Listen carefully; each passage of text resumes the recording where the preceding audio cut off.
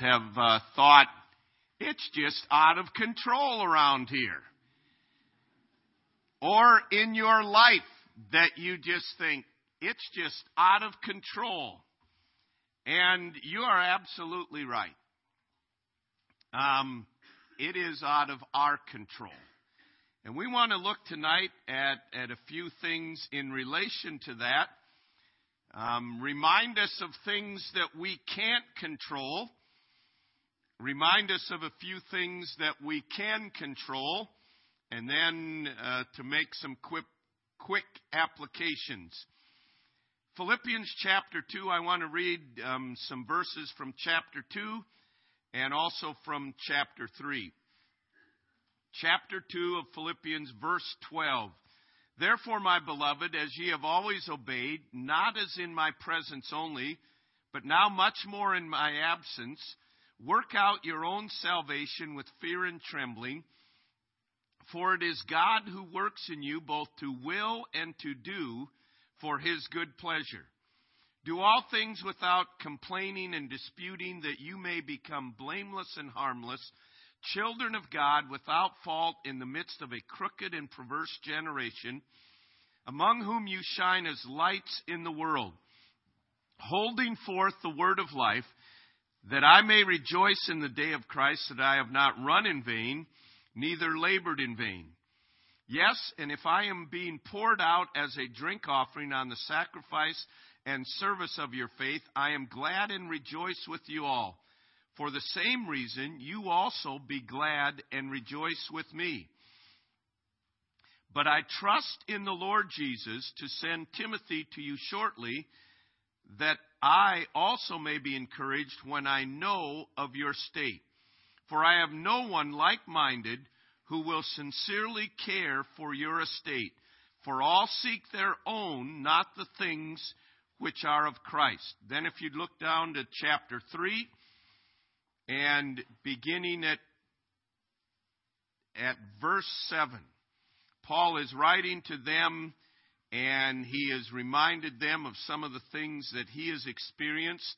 But in verse 7 he says, but what things were gained to me, these I have counted loss for Christ.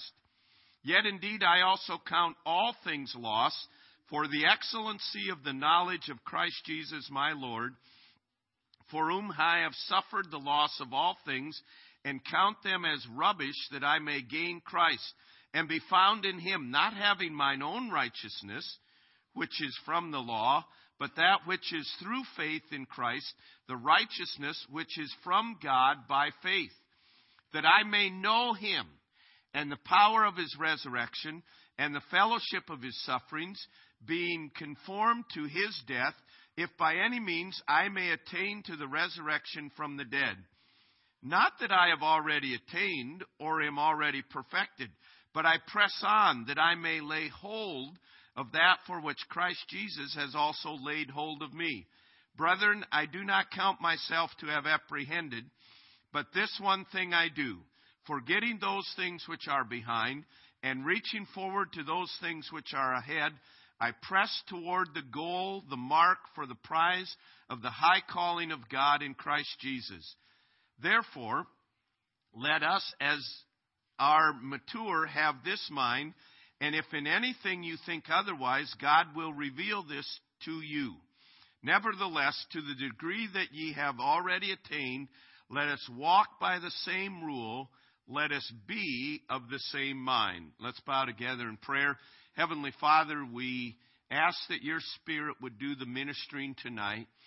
Thank you for the joy of being reminded of truths through the ministry of song. Thank you for the privilege to gather together with fellow believers and be reminded of our responsibilities, of our privileges. Be reminded that we're not in this alone, and to be encouraged in you. And so, Lord, I pray you would accomplish your purposes tonight. In Jesus' name, amen. You know, when you actually sit down and think of the things that we can control and the things that are out of our control. I mean, think about it. I can't control other people's actions. Do you know how many people frustrate their life by seeking to control other people's actions? We can't control other people's actions. One of the frustrating things about parenting, you can instruct, you can model, you can discipline, but you can't make them do. You can for a time, maybe, but you can't change their heart. You can't control. They're eventually going to get on their own, and they're going to do what their little heart wants. And we can't control other people's actions. We can't control other people's opinions. Do you understand there are people that go through life and they are seeking to gain the approval of various people. It may be one person in their life that they really value, and they give their life to gain their approval and gain a positive opinion from them. You can't control other people's opinions of you. There's some people that, for whatever reason, maybe something they've heard, be it true or not, they just don't like certain things, and it may be you. And you can't control other people's opinions. You can't control other people's actions. You can't control other people's mistakes. Their mistakes may involve us. They will answer for their mistakes, but God is still in control. Their mistake may kind of affect our life like a gear, and because we're in their life, their mistake may affect us, but we can't control their mistakes. We can't go undo it. We can't go fix it in the majority of cases. We are very, very, very limited in that regard. We also can't control blessings. Do you understand the blessings that we have received? I mentioned this morning, I think it was in Sunday school, the blessing that we're able to live in this country. As bad as it is from that we can list things that are wrong with it, this is still the best place in the world to live. And yet, we didn't control that. And we might say, well, I've worked hard to get the blessing. Do you understand? There are people that have worked harder than any of us here have worked, and they don't have a meal tonight to eat. I mean, I think often when I was in Ukraine, we went to this village to visit, and in this home, and this young man had a wife and I think 2 kids, was probably in his late 20s, maybe early 30s, and he was a vegetable farmer. He had nothing but a hoe and a rake and hand tools is all he had.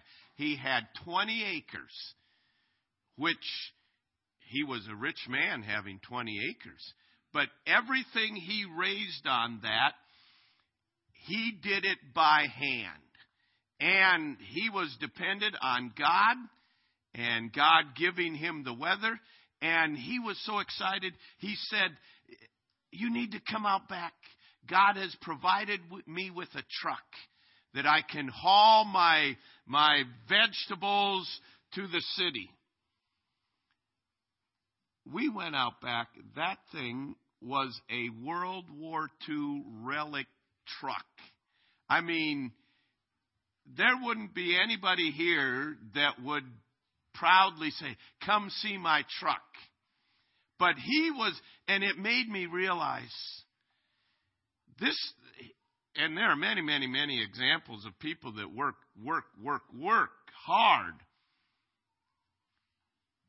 But it's the Lord gives, and the Lord takes away. Blessed be the name of the Lord. We sometimes, I've worked hard to get what I've got. Number one, who gave you the health to work, who gave you the tools to work, who gave you the opportunity to work, and who blessed the work. All of that's out of our control. Many of you, and myself included, think often of John Leonard when maybe you have some chore that you have to do that you're not very excited about doing, and you realize, people that are paralyzed like John Leonard would love to go do this undesirable chore. But the blessings are out of our control. And so are the adversities that come into our life. Some adversities are the result of sowing and reaping. Some are cause and effect results that come into our life. But there are many adversities that come into our life that aren't a result of our choices. It's interesting. Some of the wonderful stories of success throughout history are born out of great adversity. In fact, in 1962, a book was written, Cradles of Eminence. And they did a revealing study of 413 famous and exceptionally gifted people. They spent time studying them, trying to understand what produced such greatness, what common thread they might have that ran throughout their outstanding lives. Surprisingly, the most outstanding fact that they concluded that virtually all of them, 392 out of the 413, this was the one common thing. They had to overcome very difficult obstacles in order to become who they were. Thomas Edison was deaf. Abraham Lincoln was born to illiterate parents. Robert Louis Stevenson had tuberculosis. Admiral Nelson had only one eye. Julius Caesar was epileptic. You could go on and list.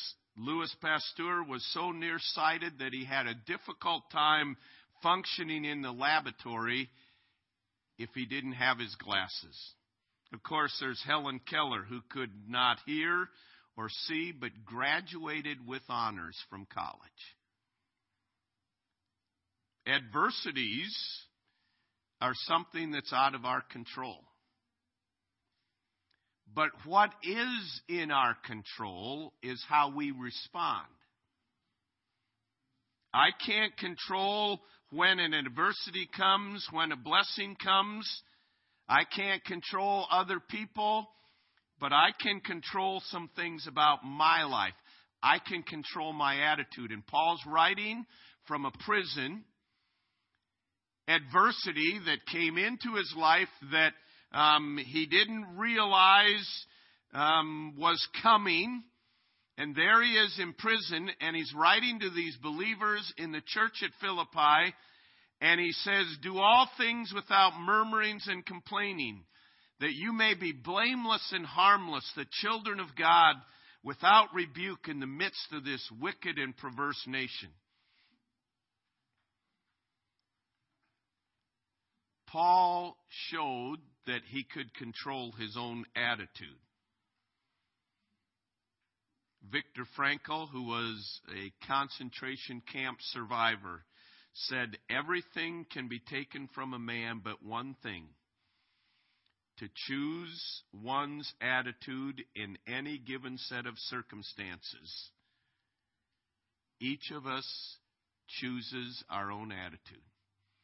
We choose whether we're going to complain or whether we're going to rejoice. We choose whether we're going to murmur or whether we're going to give praise. We choose whether we're going to give up or whether we're going to continue and endure. Joe Theismann was a quarterback for primarily the Washington Redskins. He had 2 Super Bowl appearances. One he won, and then the next year he lost. When he retired from football, he said that near the end of his career, in looking back, he said, I learned some important things. He said, I learned a very bitter lesson. I became stagnant. I thought the team revolved around me. I got where I didn't care whether the pass hit my receiver in the number 8 or the number 1. I didn't care about that. He said, when we went to the Super Bowl the second time, my approach changed. I was griping about the weather. I was complaining about my shoes. I wasn't happy with the practice times, everything. He says, I now have 2 Super Bowl rings, one from winning and the other from losing. And he said, both of those have taught me 2 very important things. That it is my responsibility to choose my attitude in any given set of circumstances. He said, I got where I wasn't pursuing what is best. Thought everything was okay.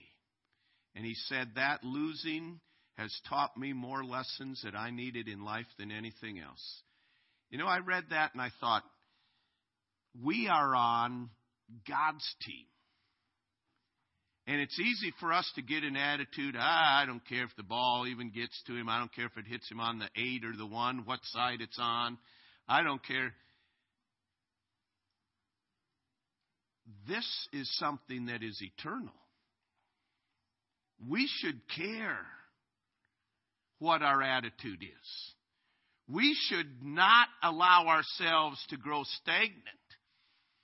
And that's another aspect of what we can control. I can control my attitude and I can control my effort.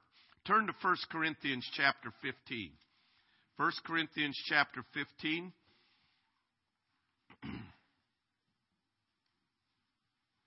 And notice verse 10.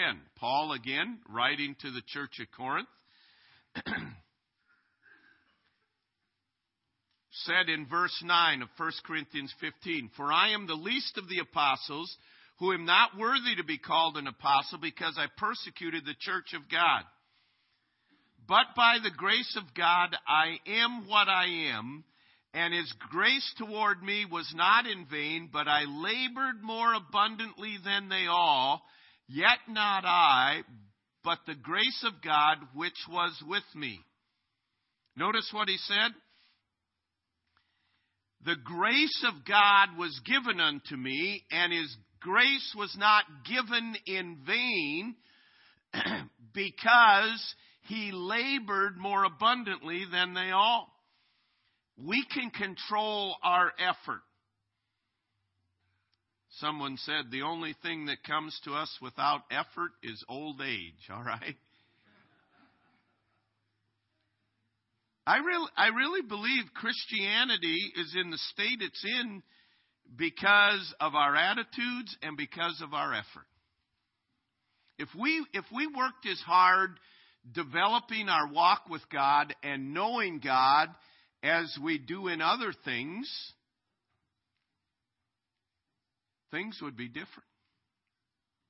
Paul said, I labored more abundantly, so that the grace of God was not given in vain. I honestly believe we'll get to heaven and God say, I gave all this grace that you could have appropriated. I gave it to you.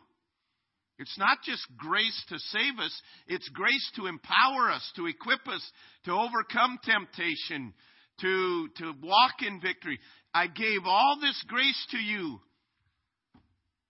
but it was given in vain. It was wasted. You didn't incorporate it. You didn't put the effort in. It's not our effort. It's God's grace that gives us the effort, but He must have a willing vessel to work through. It does come down to our effort. I'm lazy. I don't get out of bed. I don't read my Bible. I don't make application of the truth of God's Word. I am not going to know God. I am not going to have a strong faith that conquers fear like we talked about. 15 years ago or so, a study was done of Japanese mothers and mothers in the United States. And the mothers were asked to rank the most important thing that a child needs to succeed academically. The answers tell a lot about the difference of the two cultures. The mothers in Japan said effort. The mothers in the U.S. said ability. You know what? Sometimes in the Christian life we sit back and say, well, I just don't have the ability to be a strong Christian. No, that's not it at all. God has given us His Spirit. Everybody has the ability to walk in the victory. Everybody has the ability to know God as a child of God. And I can control my attitude. I can control my effort. And these are very similar, I can control my actions. We live in a society that loves to make victims out of everybody. Well, they did that because... No, I am responsible for my actions. I can't blame anyone else. I joke sometimes that wrestling is God's sport because it's in the Bible. One thing that I learned from wrestling is you can't blame anybody else. You can't. It's you and that other guy, and it's not, they didn't get me the ball. They didn't let me play. Wrestling, you have a wrestle-off. It doesn't matter if the coach likes you or not. My coach didn't like me. Honestly, he didn't. In fact, during the wrestle-offs, and he didn't know how my mind worked. He'd be kind of coaching the other guy, and that made me go harder and harder, and I walked away with a smile on my face every time I beat him. I'm just wired that way, It doesn't matter. There's a wrestle-off. The guy that wins wrestles varsity. The guy that loses wrestles JV. No one to blame. Well, he did this. Quit your whining. Go get better. You can't, Dan Gable learned, you can't even blame the referees. He was wrestling in Russia. He was wrestling one of the top Russians. The Russian went ahead with, 3 minutes left in the match, and they stopped the match. Boom, right there. Raised the Russian's hand. He was the winner. Dan Gable didn't whine about it. He didn't cry about it. He said, I learned from that, I am never going to get behind again. And he never did. He went on and won the Olympics and never gave up 1 point. Oh, man, that's fair. Those Russians always cheat. They're always... You know what? We got too many whining Christians.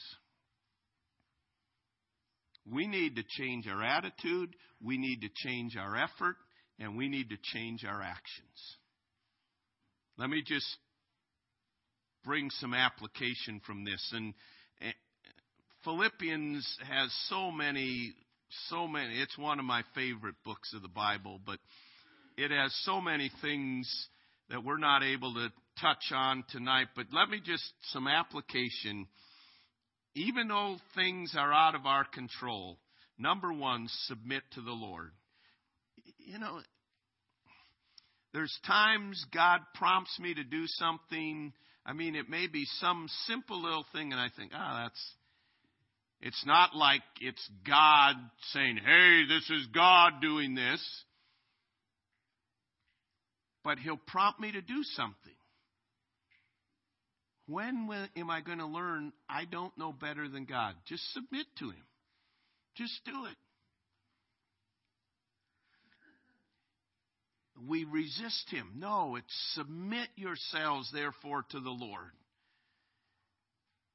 So, okay, God, here's this adversity that's come into my life.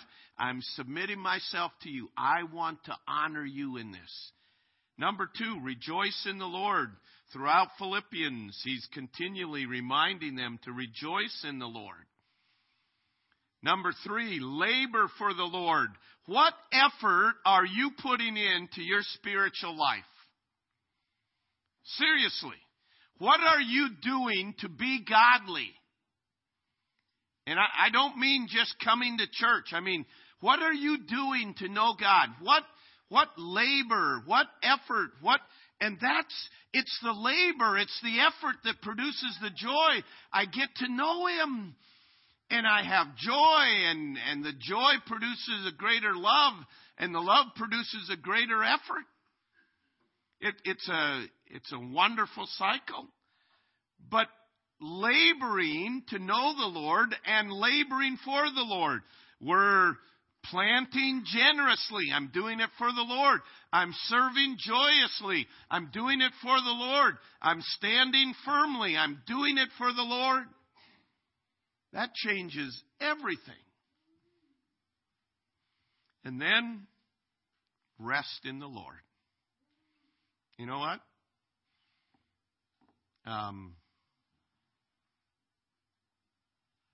If people don't like you, and you have a clear conscience with them and with God, oh well. I mean, seriously. You can't control all these things that you can't control. It doesn't go the way you want. I'm going to rest in the Lord. God will take care of it. I just need to submit to Him, rejoice in Him, love Him, and rest in Him. You know, the unique thing, we have no idea what's going to happen in 2016. I don't often listen to the Pope's proclamation Christmas Day, but I read a little thing that caught my eye. I told Marilyn coming in tonight, the Pope said, this may be the last Christmas for many people. I thought, really? What's he know? I just thought, that's interesting. If you want to know more why I think it's interesting, you can talk to me afterwards. But we don't have any idea what the next year holds. We don't have any idea what tonight holds. It's out of our control. But I can take control for my attitudes, my effort, my actions, and I can rest in the Lord.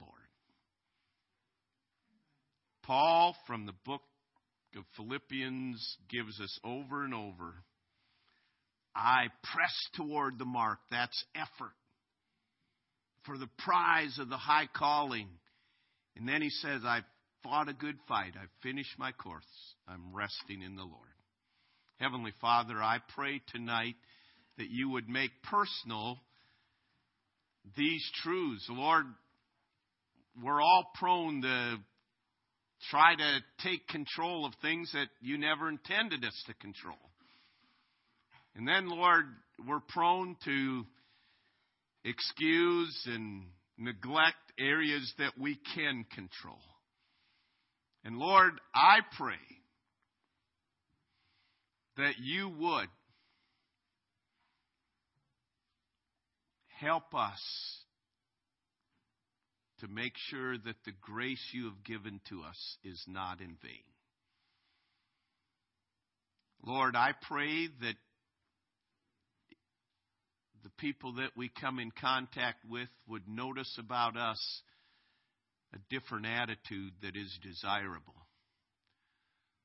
Lord, I pray that our effort would be pleasing to you, that we wouldn't be content with, well, that's good enough with eternal things, but that we would be committed to doing that which truly